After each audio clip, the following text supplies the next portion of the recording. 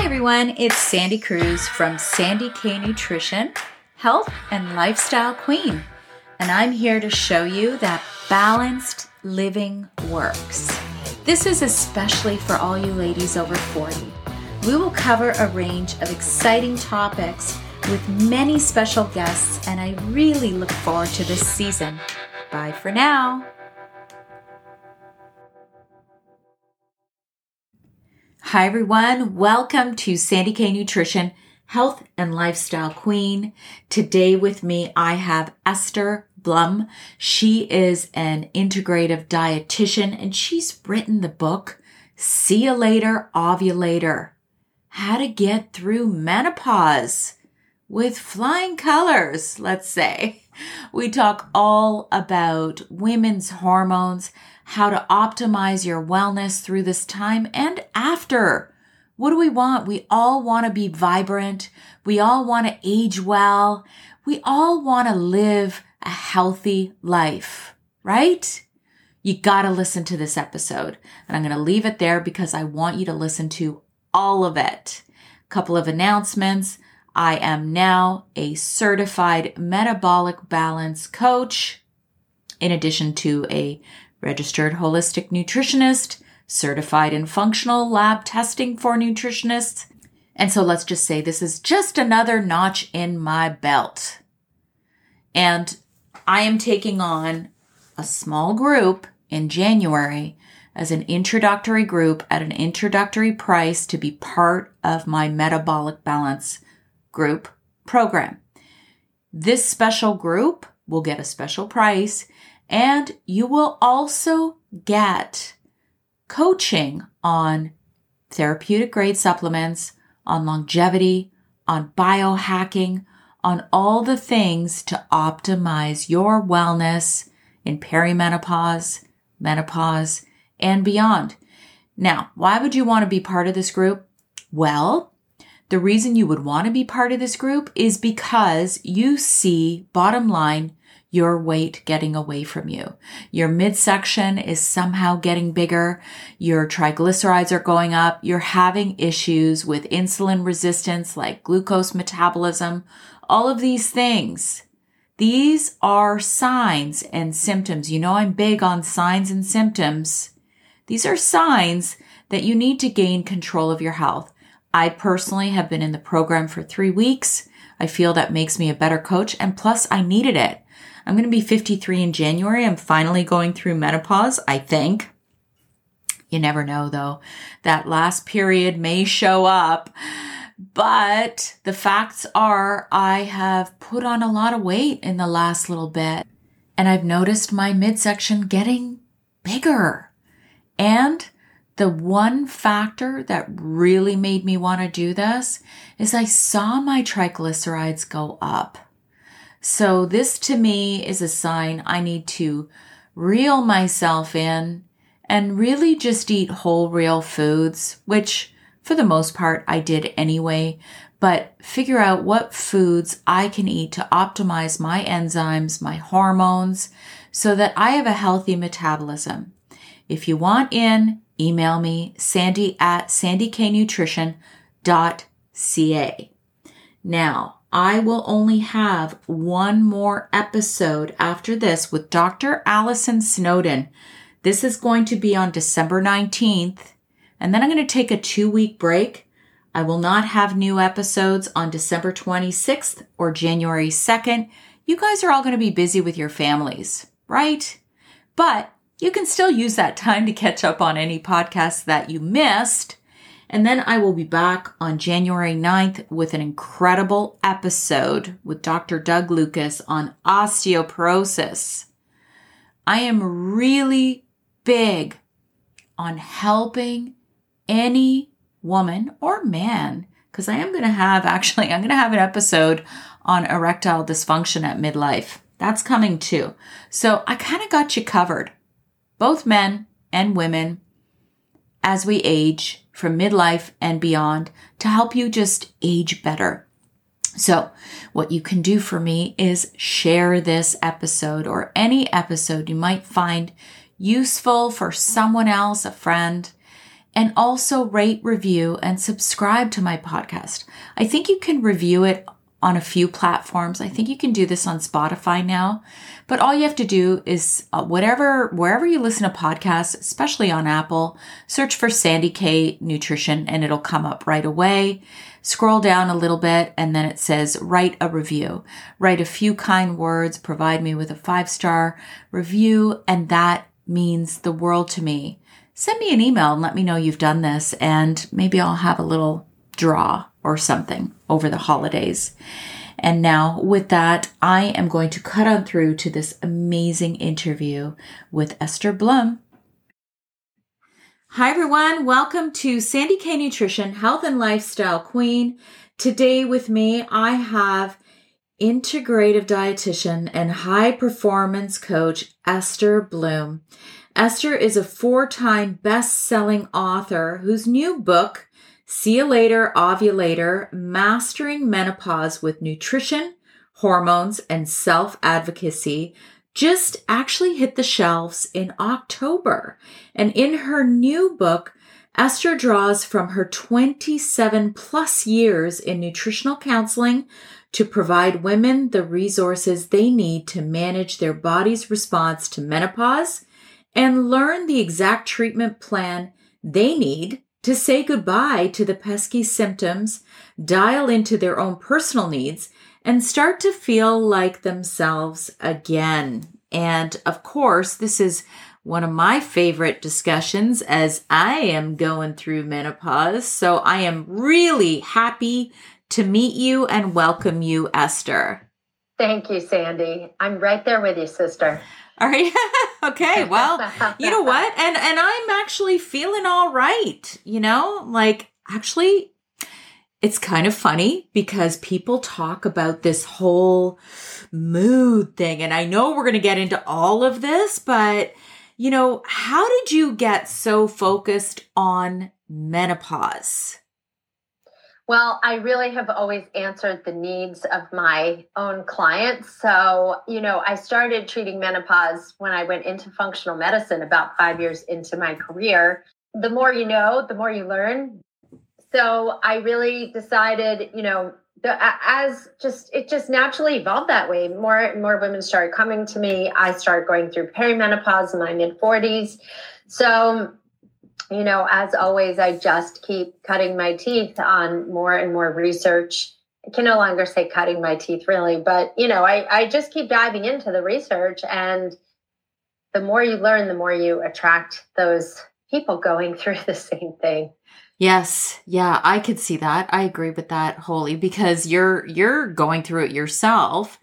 So let's start with the basics because people get so confused and there's so many definitions out there. Are you in menopause? Are you in perimenopause? What's the difference really? The only difference is that in menopause, you go 12 consecutive months without a period. That is the qualification you need to fully be in menopause. So let's say you're 8 months in, you get a flash period out of nowhere. You just start the countdown clock all over again, which is, I know. But, also the symptoms, a great sign or symptom that you're going into perimenopause is often changes in sleep habits. So if you're finding you're waking up more, your sleep isn't as restful, you tend to wake up around 3 or 4 in the morning, wide-eyed and can't fall back asleep. That is a sure telltale sign. And also a lot of women, as their progesterone begins to decline, they get these super heavy periods, sometimes with clots, that really are more and more difficult to control. So those are 2 really big symptoms. But just a lengthening in PMS, most women say, I usually get like a day or 2 where I'm irritable. But if you find you're getting irritable for more days and much earlier into, before the luteal phase, basically, that's also a sign that you can be going through it. Okay. So I haven't had a period in 4 months. And I've only had 3 periods this entire year, and we're now recording in November. But it's really weird. You're talking about moods, and I know that some women experience some heavy duty anger issues, right? So I don't have any of that. And I'm like, I said to my husband, I'm like, you know what? I think I'm more pleasant now than when I was cycling. And he's like, because he hears, the grumblings from other men. And so explain that. Why is that?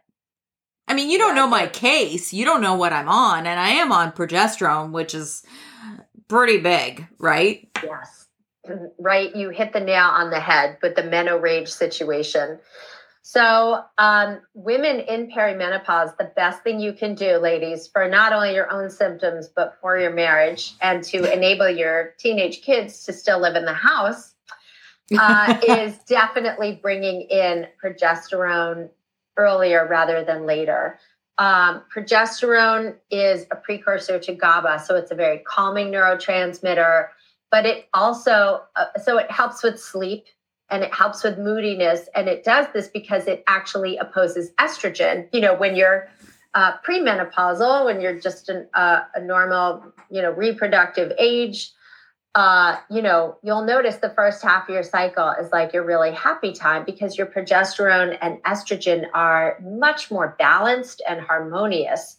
And then during the premenstrual time, when the, progesterone takes a nosedive and estrogen surges, then, a lot of moodiness entails from that and irritability and rage. And that's kind of what can happen in perimenopause and menopause too. Well, less so in menopause, but perimenopause, your estrogen can be surging up to 30% on any given day. They do fluctuate often, which is why a lot of doctors don't test for them. And they certainly aren't treating your hormones at that point. They'll often put women on a birth control pill to regulate the surges or an antidepressant to control the hot flashes, but they're not addressing the fact that this is not, if you're using it for birth control, great, but don't use it as a treatment for menopause because the birth control will suppress progesterone. That's how you suppress ovulation. So it's a real double whammy.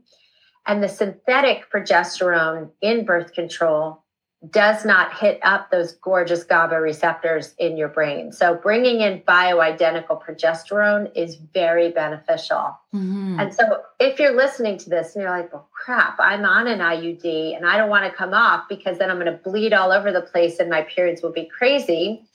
I do have clients. And again, I do a lot of testing. I work with doctors. I'm not a doctor, but I work with doctors and we bring in, I'll run the Dutch test on my clients and the GI map to make sure your hormones are being detoxed properly. But then, assuming someone's a good candidate, I give these tests to the doctor and she can say, oh, you know what, let me prescribe some bioidentical progesterone. And not all women go off IUDs until they're fully done with menopause, but you can certainly still start bringing in bioidenticals. Yeah, see, I've been on bioidentical progesterone, I think, since I was about 48. Now, there's a difference between the creams, the capsules. Like, I had to kind of titrate up slowly. Does that make sense? Yeah. Yes, absolutely. Okay. So creams are great when you're a regularly menstruating female. They're pretty low dose. You don't necessarily need to give a menstruating woman oral progesterone. That may actually be too much or more than she needs. But in perimenopause, when your levels start to decline, then an oral form is much more beneficial. So you can either get it in a bioidentical form as Prometrium, which you can get covered by insurance. It's a prescription. It is bioidentical progesterone. The downsides or the less effective sides are that when you take Prometrium, it still has to be processed through your gut and your liver. Mm-hmm. So it's slower to, take up. This is a good solution for women who aren't necessarily having sleep issues, but are definitely having heavy bleeding issues and really miserable periods.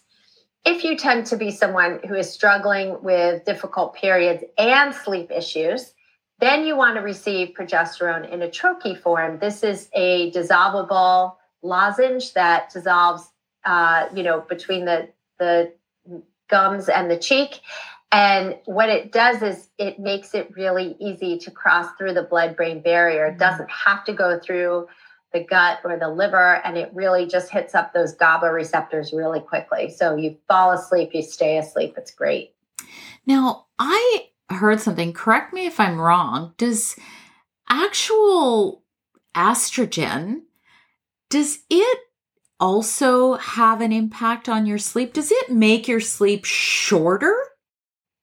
Well, progesterone, optimizing your hormone balance and optimizing your bioidentical hormones, your hormone replenishment, does work much more in a much more beneficial way when you do need to bring estrogen into the picture to bring it in, because progesterone does help you fall asleep, but estrogen really helps you stay asleep. Right. And think about this in nature, right? You don't typically have hormones in isolation. They're all a big partnership. They work as a team: progesterone, estrogen, testosterone, DHEA, pregnenolone.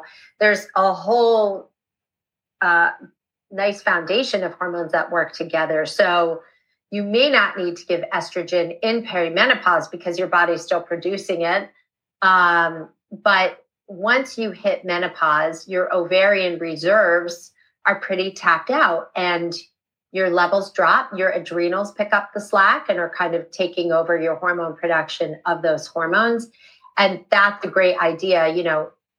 Rarely does a woman need only progesterone at that point. She's going to often need a combination of testosterone, DHEA, progesterone, and estrogen. Okay. So, for women who are still technically not in that, full 1 year past, no period, you're like kind of in limbo, and you'll get so many different, not so many, I guess 2 trains of thoughts.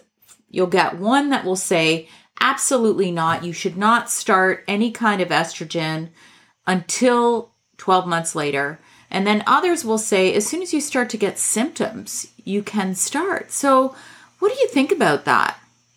So my whole motto in my practice is to test and don't guess, because in either scenario, you may not know what's going on unless you look under the hood.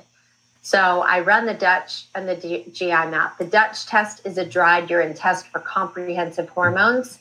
And this tells me your production of hormones, what they're looking like. It tells me how you're detoxing hormones in your liver. It looks at your cortisol curve to also address, some of the underlying sleep issues you may be having or weight gain issues you may be having, energy, all of those. And I also look at the neurotransmitters in the brain. I do a Dutch complete. And that also can give me a window into your melatonin production or nutrient deficiencies. So I look at the whole picture because, again, treating when you have symptoms can be good, but if your detox pathways are poor, or you just don't need to bring in estrogen yet, then you can actually wind up feeling worse if you bring hormones in. And I do hear this from women all the time. They're like, oh my God, I felt like I was going crazy. My doctor put me on hormones, felt like I was going crazy. Or, it made me so jittery. It made me rage, so yes. If your liver is not happy and you throw hormones in on top, even if they're bioidentical, it can be problematic. And the same goes for the GI map. This is a stool test I use to look at the microbiome of the gut and also see, are you eliminating estrogen in the gut or are you continually reabsorbing it? And so I see a lot of women reabsorbing it who are constipated, not moving their bowels daily. But also, I see this with a lot of inflammation in the gut. So you want to kind of have a system. This is my system of checks and balances to see whether or not you're even a candidate so that when you go on it, you do feel well and your detox pathways are supported. And what nutrients do you need to take to make sure that your hormones are going to really be in tip-top shape?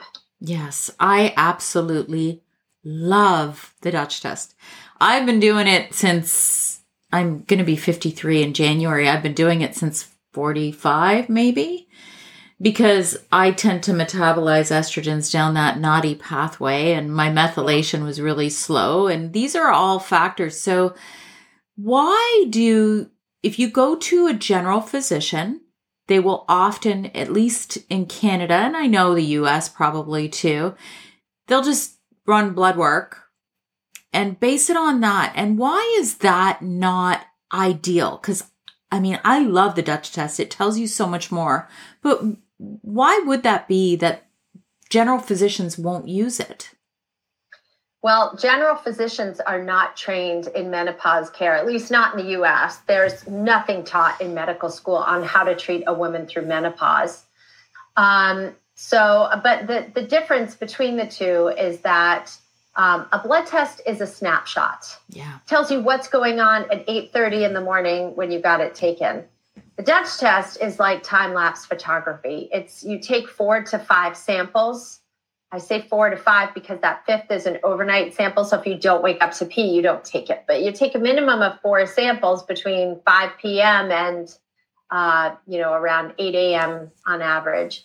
And so that gives me a much more complete picture on how your hormones are metabolized, what your cortisol curve looks like, and what your methylation pathways look like. And a blood test does not show methylation pathways. You can test your cortisol in the blood, you can test your hormones, but it's only going to give you a snapshot. Right. There's a big difference for sure. So what are your thoughts on the whole estrogen and cancer? Because I actually was in a conversation last night and one of my girlfriends said, well, doesn't estrogen cause cancer? And it's just such a big, I'm going to say it was like this huge scare. Where did that come from? The 70s or 80s? I think it was Premarin, though. Wasn't it Premarin, the progestin? Yeah, well, yes. And it was, first of all, the study design was so poor. That study deprived at least 2 generations of women from getting the hormone replacement they needed, which is such a shame. Yeah. And so the study design took women who were 10 years postmenopausal and gave them Premarin, which is derived from the urine of pregnant horses, not exactly physiologically compatible with a woman's body. Hello. Yeah. And then concluded after that, oh, yes, hormones cause cancer, heart attacks, increased stroke risk. And so what's happened since then is the North American Menopause Society in both 2018 and 2022 updated the position paper statement saying, hormones are safe, they are effective, they are preventive and beneficial in the fight against Alzheimer's disease, osteoporosis, and heart disease. There is little to no correlation with stroke. Not only that, but vaginal use of hormones like vaginal estrogen or DHEA, which help offset vaginal dryness and atrophy, is safe to use even in women who have had cancer. And again, obviously talk to your oncologist. I'm not a doctor, so just big fat disclaimer here, people. But the research shows that the hormones do stay localized in the vaginal canal and that there is no change in the blood value levels of estrogen in women who use vaginal estrogen and women who don't. So, a lot of doctors are wising up to the current research, but a lot have not and still have very outdated pamphlets in their offices. Or worse yet is the label warnings you get from the pharmacy, which is this long, when you go to take hormones, that, there's cancer risk and it's like, oy, oy, oy. So they really botched that one up pretty good for women. Yeah, they certainly have. And I can't believe that whole study still lives on all this time. And you've got women who are, my age and just either just having gone through menopause or going through it, who are afraid.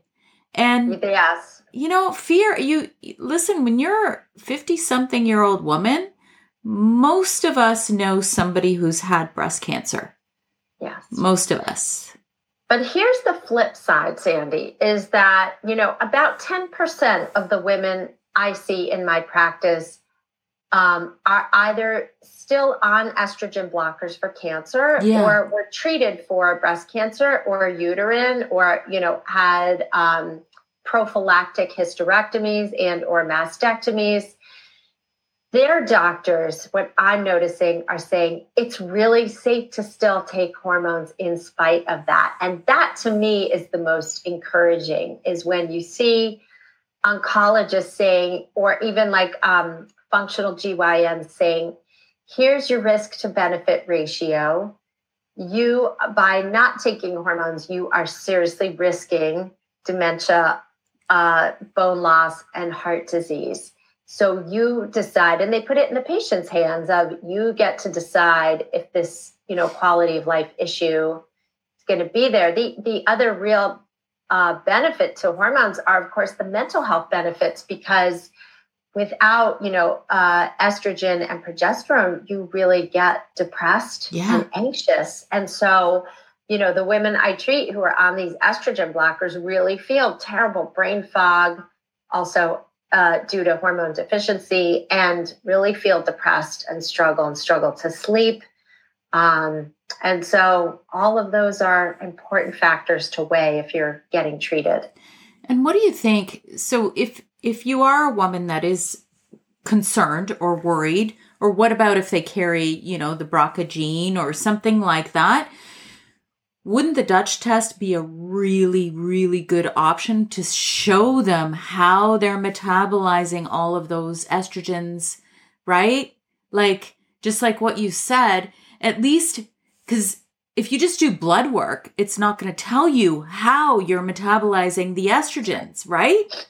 That's right. What's crazy, Sandy, is I'm literally having a deja vu moment where, like, I dreamed this conversation a couple days ago. So this is cool. So wild right now. That is cool. So cool. So yes, that is absolutely very, very effective. Also having a properly functioning liver and gut, which you can see that from the tests. And, the cancer experts who I have heard speak tell us in conferences that we all have the genes for cancer, and it's whether or not they get expressed. And we, genetics are the gun and environment pulls the trigger. So you want to think about what you can do, which is, eating a really nutrient-dense diet, rich in cruciferous vegetables and fiber to help move those hormones through. Certainly eating lots of red foods like pomegranate seeds and cherries and the skins of red apples, and raspberries and strawberries. Those all feed Akkermansia, which is a really important bacteria in our guts. Getting a lot of variety in our diets also gives the gut bacteria really healthy fuel. Now, you may be thinking, well, what does gut bacteria have to do with hormones? There is a subset of our microbiome called the estrobolome, which is a subset of bacteria that help metabolize estrogen in the gut. So happy, healthy gut, less menopause symptoms because you're making sure your hormones are mobilized. And really supporting good liver function. All of those are wonderful ways to help prevent and offset cancer risk. Yeah, I don't know what you think about, because anytime I say to somebody, you got to eat a lot of broccoli, eat a lot of cooked cruciferous vegetables, right? Yeah. What do you think of sulforaphane as a very safe? Yes. I personally feel it's a really safe supplement just to kind of push those pathways in a healthier direction, because I have to take it. And I have two aunts who have died of uterine cancer. So I'm very careful with that whole pathway. Yes. Most women I treat, I really do like them on some type of cruciferous concentrate, because it really is, and a good B complex and some glutathione. That is a wonderful combination to help support methylation in the liver and help your body metabolize the hormones. And maybe just explain what methylation is and why it's so important. Yeah, it's a fancy word for detoxification. So in your liver, you have two phases of detoxification, phase 1 and 2. And basically, in layman's terms, this means you're taking fat-soluble toxins or hormones and converting them to water-soluble toxins where they can be excreted. And so hormones are not toxins in and of themselves, but if you are not processing them well and your ratios are off and you're there are many different types of estrogens. We have the 2-OH, the 4-OH, the 16-OH. And if your 4-OH is too high and your 16-OH, that can be problematic if your ratios of 4-OH are high. And this can happen even in postmenopause. I see it on the Dutch. You can still be relatively estrogen dominant. It does put you at a greater risk for hormone-related cancers. So you do want those pathways to be supportive. And fortunately, it's like so simple to support your methylation, right? Again, really nutrient-dense foods, lots of cruciferous veggies, broccoli, cauliflower, Brussels sprouts, radishes. I love artichokes and kale. Really watching out for your alcohol intake, especially if you're on hormones. So this is something people don't realize is for every cocktail you have, and please people, don't hate the playa, hate the game, because I love cocktails too, as much as the next person, but knowledge is power. So for every drink you have, your circulating estrogen levels stay elevated for 4 to 6 hours after each cocktail. So think about that. That means you could be in an estrogen dominant state for 25% of every day that you're having a cocktail. Wow. If your liver has to metabolize booze or hormones, it's going to choose booze first because that is a toxin. So your hormones are just sitting on hold like, hello, is someone, it's like the boat is tied to the dock and no one's letting it float downstream. Like your hormones are supposed to move downstream. So, you really want to think about your booze intake. Also remember that, 30% of women postmenopausally develop a non-alcoholic fatty liver. So, and I see it on lab tests, even blood tests, I see dysfunctional liver enzymes or elevated liver enzymes. So you want to make sure that you're being judicious with your booze. I'm not saying never. I'm saying just like really use it cautiously. As I mentioned, plant-based diet, stress management, right? Your liver really heats up. In Eastern medicine, your liver gets hot. When you've been to if you've been to an acupuncturist, they're like, oh man, your liver's hot. That has to do with where you're processing your anger, your stress, your trauma, things that are unresolved. So make sure you're processing that. You go to therapy or you heal your traumas or you journal or you meditate or you connect with your family and your friends and you get outside in nature. You really do need life balance, A, for quality of life, but B, walking outside nature lowers cortisol. Like that's better than any drug or supplement. There are no drugs really that do dramatically lower cortisol. Otherwise we'd all be on it. And people don't mind popping supplements or pills to lower cortisol, but what if the antidote was just nature? Yeah. It's free, it's easy. No, I'm with you. That is, even when I say to clients and to other women, I'm like, if you feel stuck, sometimes in our lives, in this point in our life, we feel stuck. It's like, where do we go? What do I do? Go for a walk in nature. It's free. Just do it, right? It's free, and it frees up your creative process. If you're stuck trying to solve a problem and can't seem to find a solution, go for a walk for 10 minutes. You'll come up with it. Yeah. So how come you'll see some women whose periods will get closer and closer together and maybe even heavier, whereas others, it just kind of dwindles away, like it just never even was there. Like, why is that? Yeah. I don't know the exact answer to that. I mean, obviously, option A with the heavier and heavier periods is really progesterone unwinding and leaving the party. The closer together, again, I'm guessing that is a wild fluctuation in your estrogen levels while your progesterone is simultaneously decreasing. But I could probably use a little more research on that myself, I'll be honest. Yeah. And then, well, I guess also test, right? Do the Dutch test. Yeah, do the Dutch test. It kind of all goes back to that test, don't gas. It could be right. Also, like if your liver's not metabolizing or your gut's not metabolizing hormones, that could be it too. Tell me if you've heard this, because you mentioned alcohol, and I think that's a really important point. I have heard, tell me if you've heard this, that alcohol is like smoking for midlife. It's like the new smoking for midlife women. I hope you're all enjoying this week's episode as much as I love bringing it to you every single week. If you've been following me for a while, you all know I'm a huge fan of supplementing with amino acids. Now, what are amino acids? Simply put, they are the building blocks to protein. Now, you might say, oh, I eat plenty of protein. But are you aware of how well you're actually digesting and assimilating that protein so it properly breaks down into those all-important amino acids? As a functional nutritionist, I see a lot of people who start to experience low stomach acid.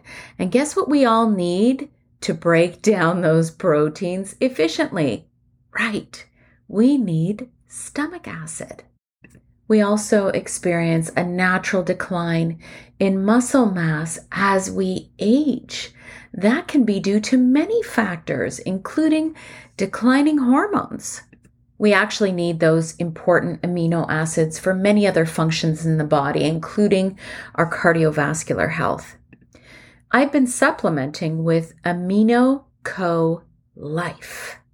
This specific blend of amino acids are so important to maintain muscle mass, maintain heart health, and increase our longevity as we age. And you know that that's really important to me. And it's never just about lifespan. It's also about health span. Because I don't know about you, but I want to age really well. So here's what I have for all of my listeners. I have an exclusive discount of 30% off to try Amino Co's Life for yourself. So all you have to do is go to aminoco.com/SKN as in Sandy K Nutrition, and you will get 30% off. And I will have this info in my show notes. And now back to the show. Like, what do you think of that statement? Yeah, I mean, it's going to beat up your liver pretty well. You know, midlife, we lose the ability to handle caffeine so well. We lose the ability to handle alcohol. It's just really a great time to rethink your habits and think about how to manage your stress. Because the reality is booze for most people is an escape. It's a way to numb yourself and handle your stress. But guess what? You can also add some really calming tinctures, some lemon balm or ashwagandha to a glass of water. I don't care if you put it in a wine glass, just have your nightly cup of calm, or you can steep 3 bags of sleepy time tea. That's like a natural Xanax, people. It is like good night on that. Good luck staying stressed and awake on that stuff. Yeah. So, you know, the body is really, it's Mother Nature's way of saying, say no more often, like make a to-don't list. Yeah. Take things off the plate and say no, set boundaries. Okay. I hear this all the time as well. Women will go, oh, well, my periods are just so heavy. I'm just going to go out and get DIM. You know, you can get it at a health food store. So there's DIM, there's indole 3 carbinol, there's sulforaphane. What's the difference between the 3 of them? Yeah. Well, DIM is something, you know, at times I've used it in menopausal women, but it's a more aggressive detox for estrogen. And for a woman who's postmenopausal, whose levels are already really low, putting her on DIM can send her into hot flashes, which you do not want to do. You do not want to exacerbate. Whereas, you know, a cruciferous complex, an indole 3 carbinol, those are going to be much more gentler and just gently facilitate that phase 1, phase 2 detox of estrogen, but not necessarily directly binding it and pulling it out more aggressively like DIM or calcium D-glucarate.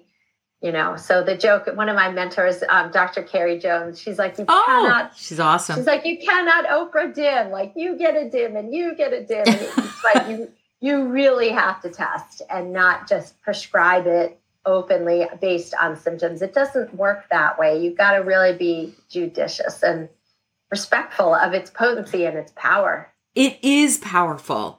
Because I remember this is before I had gone back to college, and I went to see a naturopath doctor, and he gave me DIM, and I didn't even know what it was at that time. I'm like, okay. And I was like, what the hell's going on with me? Like, I had all kinds of symptoms like dryness. I'm like, and then I did a Dutch test, of course. And like, my estrogens were gone. Like, they were so low. Wow. Right? So, yeah, I totally see what you're saying. Now, going back, you mentioned hot flashes. Hot flashes. Okay. This one's one of my fun. I love this topic because I have kind of been in and out of the hot flashes. And a while ago, I was at the Biohacking Congress in Miami. And my husband and I went a little earlier. We had a few drinks by the pool. I was a hot mess, Esther. Okay? Literally a hot mess. So I equate, and I'm like, well, I usually don't get hot flashes like this. I might be kind of running hot, but full hot flashes, no. So I equate it to inflammation. And then, but I'm going to want your take on this. So anyway, since then, I have actually needed to lose some weight, and they've kind of gone down. Like, I barely have any hot flashes anymore.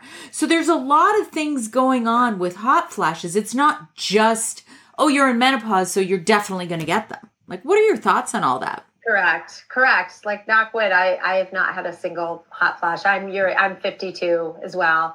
And so, yes, hot flashes can be triggered by booze, and caffeine can definitely trigger. For some women, it's temperature, like blow drying their hair can trigger a hot flash, but also low blood sugar, either spikes in your glucose and insulin, and then a bottoming out can often, when your blood sugars drop, your cortisol spikes up. So there is a neurological response there too with a hot flash. And then also, stress management. If you think about what really helps our bodies regulate blood sugar, aside from a protein-rich diet and fiber-rich diet, is the functionality of our adrenals, right? And so if we're under a lot of stress and our adrenals are kind of cooked and your cortisol is very low and your blood sugar's kind of following suit, that can also trigger hot flashes too. So make yourself more resilient, really being mindful of your stress. And often, like sugar, booze, alcohol, those are really going to be the 3 big triggers diet-wise for a hot flash. And then, of course, you want to make sure, you're sleeping in a cool room, lowering the temperature at night, having a fan blowing on you. In the winter, we keep our heat drops to 63 and everyone's really comfortable and happy.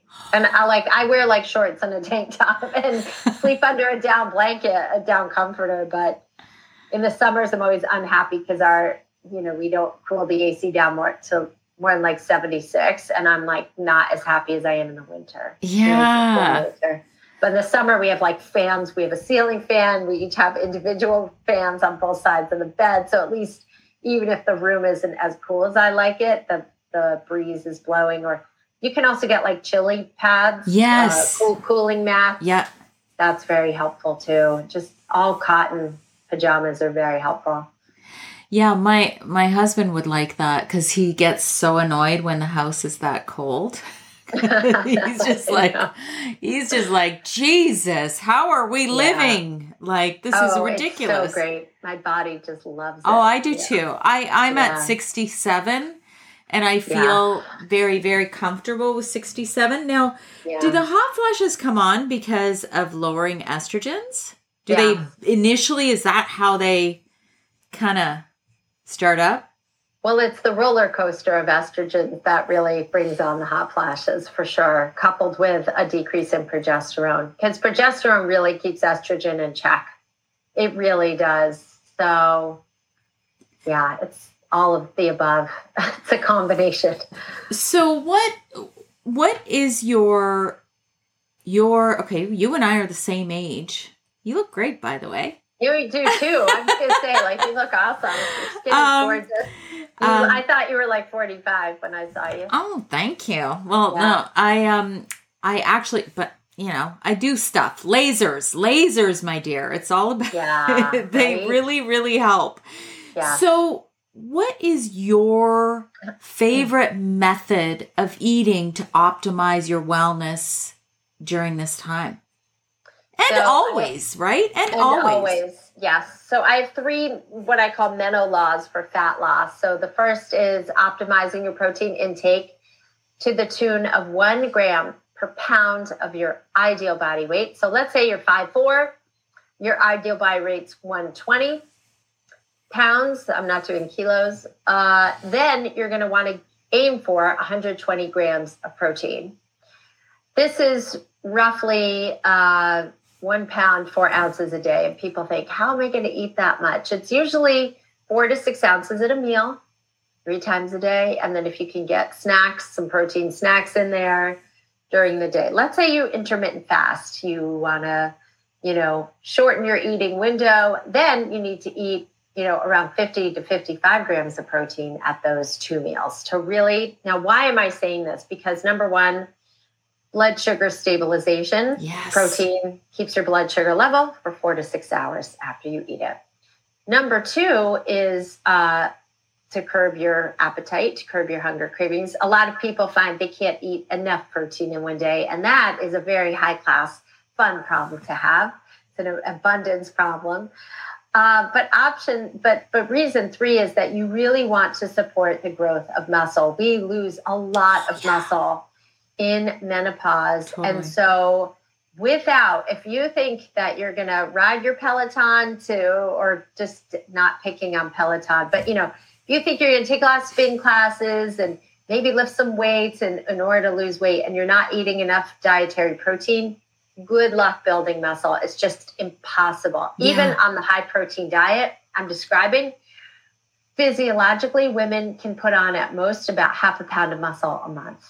So whereas men can put on 1 to 2 pounds a month, which is why in my next life, I want to come back as a man because I think that will be so cool. But in the meantime, you want to optimize your protein intake. Meno law number 2 is that you want your ratios of protein to be greater than your carbs. Yes. So let's say right? And let's say you're 120 grams of protein, aim for around 100 grams of carbs. If you're not sure how to calculate that out, just log your food in any food app for 3 days. You're going to see if you're struggling to lose weight, chances are your carbs are much higher than your protein. And look at your fiber intake. Sometimes people are getting a lot more carbs from vegetables, but, so just look at your food log. For the most part, protein intake in grams should be higher than carbs. And my Meno law number 3 is to eat your carbs at night because you're more insulin sensitive at night. I always say protein by day, carbs by night. But B, if you're struggling with insomnia and your cortisol spiking at night, what tamps down cortisol is insulin. So having some moderate, to low glycemic carbs can just give you enough of a bump in insulin to offset that cortisol. So sweet potatoes, legumes, and beans, if you tolerate white potatoes, quinoa, winter squashes, all of these are whole foods anyway. You're just going to get really well nourished. But those are my Meno laws. And then certainly if you want to give intermittent fasting a try, you can either do it as intermittent fasting is just where you give your body a break from food for a while. So an overnight fast is easy for most people. You stop your dinner at 7 p.m. You don't have breakfast till after 7 a.m. Or you can do longer windows of fasting, shorter windows of eating, like 12 to 6, 10 to 6. That absence of putting food into your system really enables you to torch body fat. So if none of those seem feasible to you, the other option you can do is the 5-2 method, which is just eating normal calories 5 days a week. And then 2 different days of the week, you only have about 500 calories. So you just have one 500 calorie meal a day for those 2 days. And you will drop weight quickly and effectively. You know, I feel, Esther, like a lot of times women use menopause or whatever as an excuse. And I'm one of them. I have no thyroid. I had thyroid cancer in my early 40s, thyroid out, and perimenopause, and then now going through menopause without one. I found myself making that as an excuse. And I'm like, yeah, I can't do it. And that all goes to that whole limiting beliefs, right? And I'm like, yeah, that's kind of BS. And I got to own up to my own BS. And so I actually went and became a metabolic balance coach. So now not only am I a nutritionist, but I'm like, oh, okay, I've always eaten very healthy, but maybe not the best for me right now. Maybe not the most balanced, right? So I love everything that you're saying, because you just got to figure out what works for you if you are gaining weight, right? Yeah, totally. You do. And it's honestly, for most people, it's just reining in the carbs or just logging your food. I mean, it's the easiest form of cognitive behavioral therapy. We don't realize, we forget to write down the snacks and the snacking. Yes. And once you even cut out the snacks, you can lose weight. Like, it's really totally pretty straightforward. It's totally straight. Like, you know, and for me, because I cook so much, how often am I testing and trying the food? Oh, this tastes good. And oh, I'll just finish this off because somebody left this on the plate. You know, I come from right? I come from an Eastern European background where, you know, you do not, and my parents were farmers. You do not waste food. You clean your plate. And all of these things are kind of stuck in my head that I have to reprogram myself. So we as women going through menopause, I feel it's really important just to kind of take note of these things and the excuses that we make, right? Yeah. Or, you know, and I notice in myself, Sandy, too, like some days, I mean, the fatigue is just really real. Like my adrenals are just kind of a little all over the place right now. And I still force myself every day to move, to walk. I lift weights 2 to 3 times a week. Yep. And I always say to myself, half-assed is still better than no-assed. It doesn't have to be perfect every time. I'm not going to crush it. I'm going to have 1 or 2 workouts a week where I crush it. And the other time it's just moving, managing stress, putting good food in my body and being okay with that. But not doing it, not moving my body, sitting on my tush all day, not even an option. Just absolutely no. And even when I was like super sick with Lyme and mold and like would maybe get 2 hours of sleep at a stretch at most, I still forced myself to walk an hour every day. Because I was like, if I don't do that, my life is nothing right now. Like I just can't even live with myself. And often I would feel so much better after the walk. Yeah, because you get those endorphins and it's just like what you were saying about walking outside. And so I'm with you on the whole muscle thing. I've been working with a personal trainer for 4.5 years and I work with her. She's 10 years older than me. She's 62 because she knows what my body at my age needs and what it can handle. Because you mentioned the Peloton, and again, not to slam Peloton, but some people can't handle that right now. Right. Exactly. Exactly. And, listen, Peloton you don't always have to do the spin classes. True. The weight classes are good. There's Pilates, there's yoga, there's stretching. There's so many great, and on the apps, there's meditation. So I have a lot of clients that are really successful on it because they go from the 45-minute classes to a 20-minute class. And then the next 20 minutes, they do weights. And so, having support and structure in your workouts can be beneficial, but it's the long duration cardio that really becomes problematic for women in menopause, because either A, if their cortisol curves are really flat or really just kind of scraping the bottom of the barrel, very low adrenal output, it's going to exhaust you and keep just stressing out your system. And if your cortisol is too high, it can keep your cortisol elevated and just really prevent you from burning fat and just help you store a lot of fat around your midsection. Yeah. So shorter duration, quick bursts of sprints or some, lifting weights faster, even, like, that's enough to get your heart rate totally up, but have rest in between. Totally. I mean, my trainer loves the compound movements so that it does get your heart rate up. But, it's not like you said, you're not running on a treadmill for an hour, right?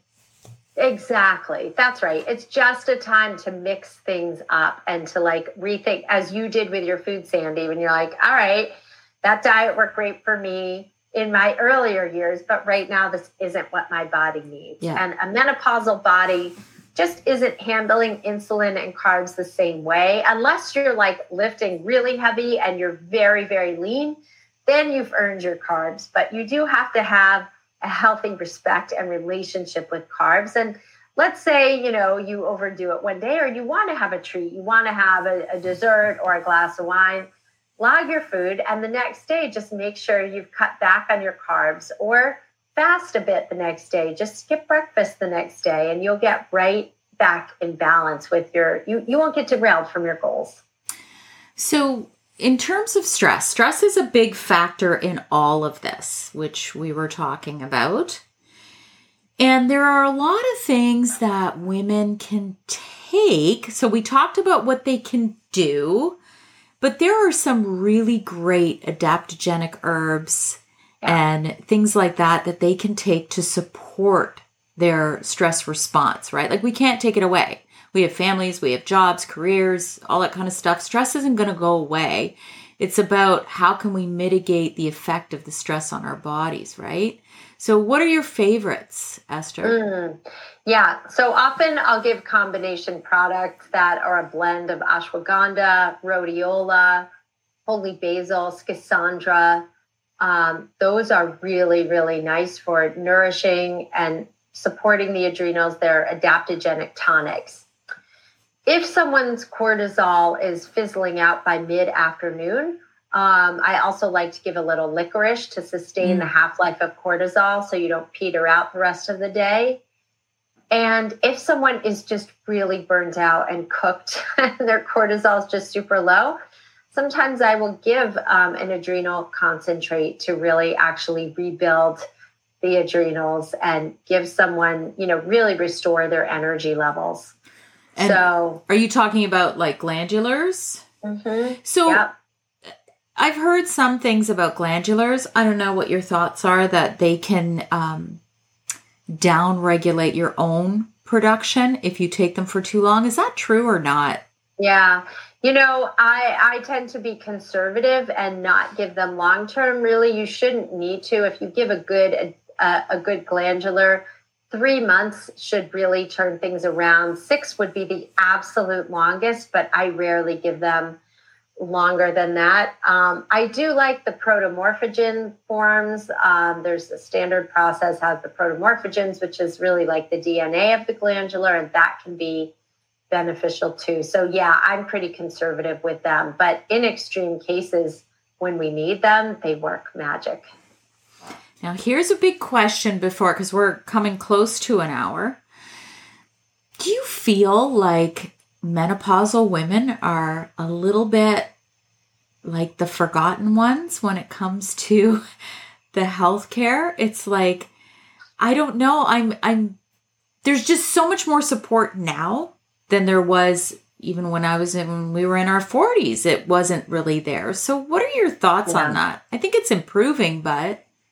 Yeah, I mean, the reason why I wrote See You Later, Ovulator is because I felt women were so criminally underserved and gaslit in the process. And they're just, I mean, even medical studies just don't include women. Medical research studies are done on rats and men.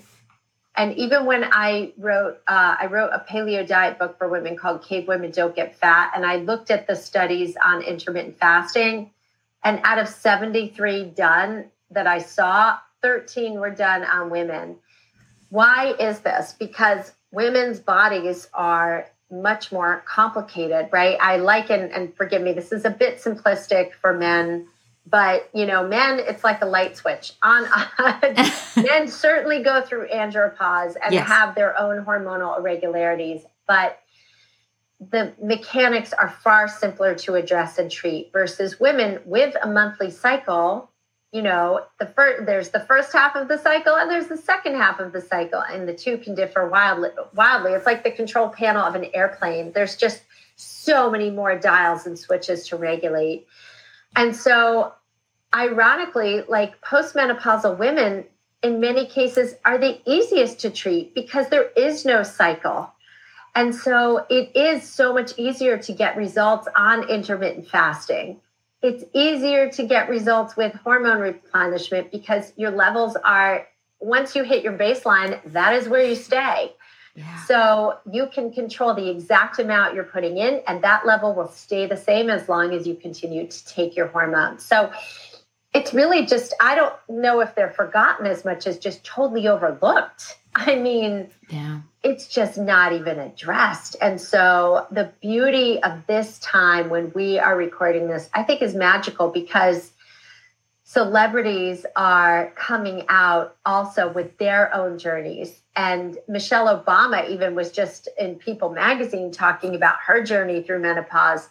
Once you get celebrities talking about it, that is a shift. Once you get women coming into their doctor's offices with the research studies in hand, that is also what shifts things. So that is why I have 20 pages of research studies in the back of my book on the benefits of bio and the safety of bioidentical hormones, so that a woman can go in and say, I've done the research. I think I could be a very good candidate. These are the tests that I want. And then if a doctor looks at you like you have 10 heads or says, I'm not going to do that, or gaslights you, then you go find a doctor who will and will partner with you. And the myths that I really want to uncreate and destroy is that menopause is scary and awful and you're never going to get your life back. This is pretty much the most rockin' time in your life. This is a time when you can own your power, you own your sexuality,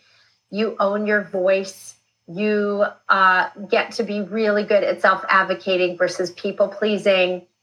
All these really powerful shifts take place. I think there is no greater wisdom. Like, I'm so grateful. I've always had older women in my life as my friends because they lead the path and the way and kind of show me, like this is, they're always like my favorite people to hang around. They're just so wise and powerful and really insightful about their lives. Yeah. Oh, I love everything you just said because I'm always talking about vitality, right? Yeah. And so this is why it's like, reading books like yours, if you feel like, you've lost that vitality and life is just going downhill, it doesn't have to. And you can make these changes. You don't have to do it all at once because that can be daunting for a lot of people. But there's a lot of things that we can really take power over without anybody else and without money. You can, just like what you were talking about, like just watching cutting back on alcohol will save you all a lot of money. Hello. There you go. You can go get a manicure instead. Exactly. So I love everything that you were saying. Now, okay, we didn't talk about this question, but what are your favorite, because everybody wants to know about supplements, let's say like maybe top 5 supplements for a menopausal woman. Perfect. Yes. So I'm going to revisit and say a B complex with methylated B vitamins, very important. Glutathione, the liver's most important antioxidant. I love it in a liposomal form. This is just much easier to absorb. A cruciferous concentrate is really important with indole 3-carbinol. That's really, really beneficial. And magnesium glycinate. Magnesium glycinate is a form of magnesium that is very easy to absorb and specifically addresses anxiety. So if you find you're getting these mental health changes in menopause, you've never had anxiety, or even if you do suffer with long-term anxiety, magnesium glycinate is my go-to. And then, of course, vitamin D, because that is superior for bone density, immune function. I mean, there's so many metabolic functions and benefits with vitamin D. So those are my basic foundations. I love it. And it's so funny. You mentioned magnesium glycinate. For me, it's almost like that's a no-brainer. I forget to mention it because it's just so habit for me that, everybody should be taking magnesium glycinate. And it's just one of those supplements. It is. Magnesium glycinate and zinc too. I mean, zinc is also really important. I mean, they're not even in the soil anymore. So just make sure you take them. I look at the prevalence of anxiety. You and I both have teenagers, and there's so much anxiety right now in kids. And obviously the social piece and the social media piece cannot be discounted, and the going through COVID, but also, of course, the scientist in me, and I'm sure it's you too, wonders like, hey, I'm sure these kids are so nutrient deficient right now. Totally. Their brains are not getting what they need to get. Totally, Esther. Yeah. And, I think about that too. And my daughter will often say, and her friends will laugh when they hear me say, did you take your supplements? Because, my own opinion is that every youth should take an omega-3, just for their brain, right? Like she doesn't eat well. And anyway, that's a whole other discussion, right? Oh yeah, same. I mean, but we're getting there. It's slow progress. And you know what? The work you did when they're younger, they're going to come back to that. Yeah. You know what? I do believe that. That the little voice in their head will reappear after, the hormones stop raging, right? That's right. And for anybody who's listening, if you're a mom and you're going through menopause and you have a teenager like me, it's like we're both like, she's like in the throes of puberty. I'm in the throes of menopause. So all the more reason to get your shit together, moms, because you got to deal with the teenagers too, right? Oh yeah. I did a whole reel on like whoever invented moms to go through menopause the same time our teenagers are hitting puberty is nuts. I mean, I remember joking when my son turned like 12, 13, I looked at my husband and I was like, you may want to just leave the house the next 5 years or so, because we're not all coming out alive. There's going to be one of us standing at the end. And we were just laughing. I mean, my son, he's great. He's great. But yeah, they're teenagers, and, really, it can be very challenging. Yes, absolutely. So, yes, but we love them. Yes. We love them. So tell everybody where they can find you, where they can follow you, where they can get your book, all of that. So please go to estherblum.com/menopause. There you will receive access to my book, my free Happy Hormone cocktail, and a VIB ticket to my virtual live event in February of 2023. And you can come hang with me on Instagram at Gorgeous Esther. Oh, I love that. I love that. That's a great handle. Thank you so much, Esther. I appreciate your time. I appreciate our conversation. This was great. Thank you, Sandy. Same here, sister. Good. Keep up your good work, because you're doing such important, great work. Thank you. You too.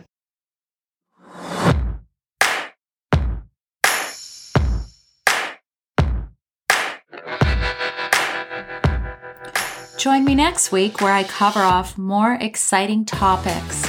I hope to continue to engage you, and excite you and show you that living in your 40s, 50s, and beyond can be exciting, balanced, and healthful. Bye for now.